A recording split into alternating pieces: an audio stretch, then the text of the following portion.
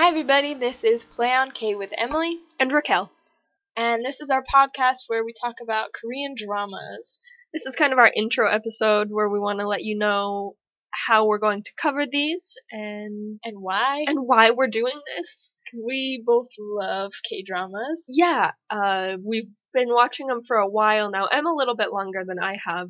What got you into K-dramas?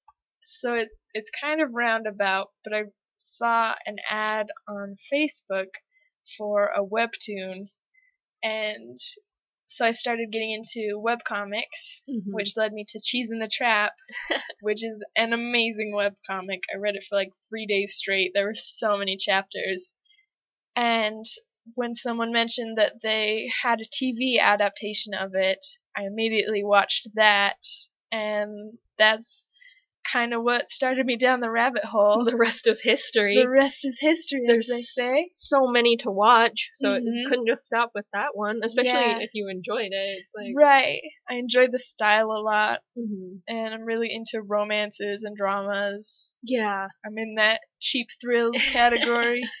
So, yeah, then I told Raquel about them. Yeah, and I was interested, and I actually don't know what interested me necessarily, because I don't watch romances really. Not often. Every once in a while, like, something will catch my attention, and I'll be like, oh, that seems like a good story. But yeah, I don't watch romances, but something about it, I kind of wanted to see one, so I asked Em for her opinion on what a good starting point was.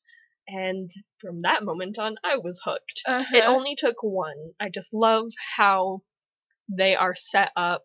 They're set up in a way that I guess I've never been able to get into in usual romance storytelling.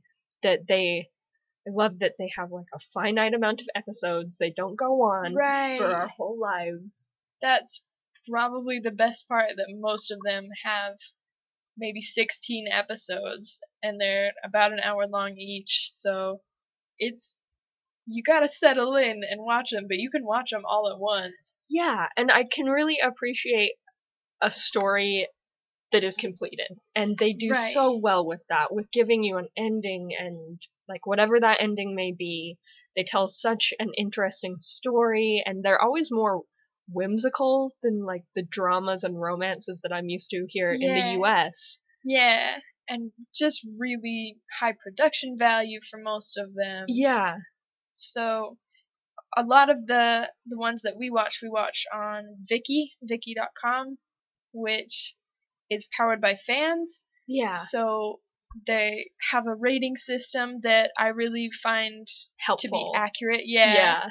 Yeah, so it kind of gives you a good jumping off point. Right. And then all the subtitling is done by just people who volunteered to do that, and I think that's amazing, and they do such a good job. Yeah, it's really awesome work that they do. If you have any interest, if you've never seen a K-drama and you want to watch one, head over to Viki. If you love K-dramas and you know about Viki, but maybe you haven't tried it out yet, it's worth a shot. Like, just give it a quick try. And if you have somewhere to recommend to us, like, let us know. Yeah, we'd love to have more places to look for K-dramas, because we are hoping to be able to do this podcast for a little while. We really want to give ourselves and others a place to talk about it. Podcasts, criticize them. Yeah.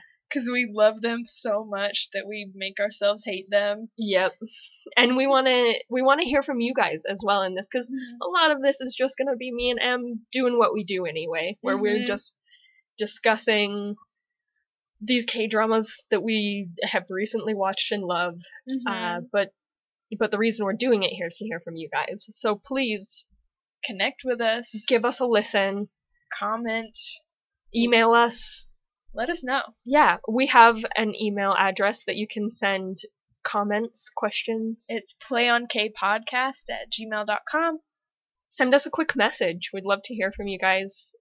And we hope that you can enjoy our podcast and join in on the discussion. Yeah, and have as much fun with K-dramas as we have. So thank you so much. Keep listening. And look for our first episode coming out soon.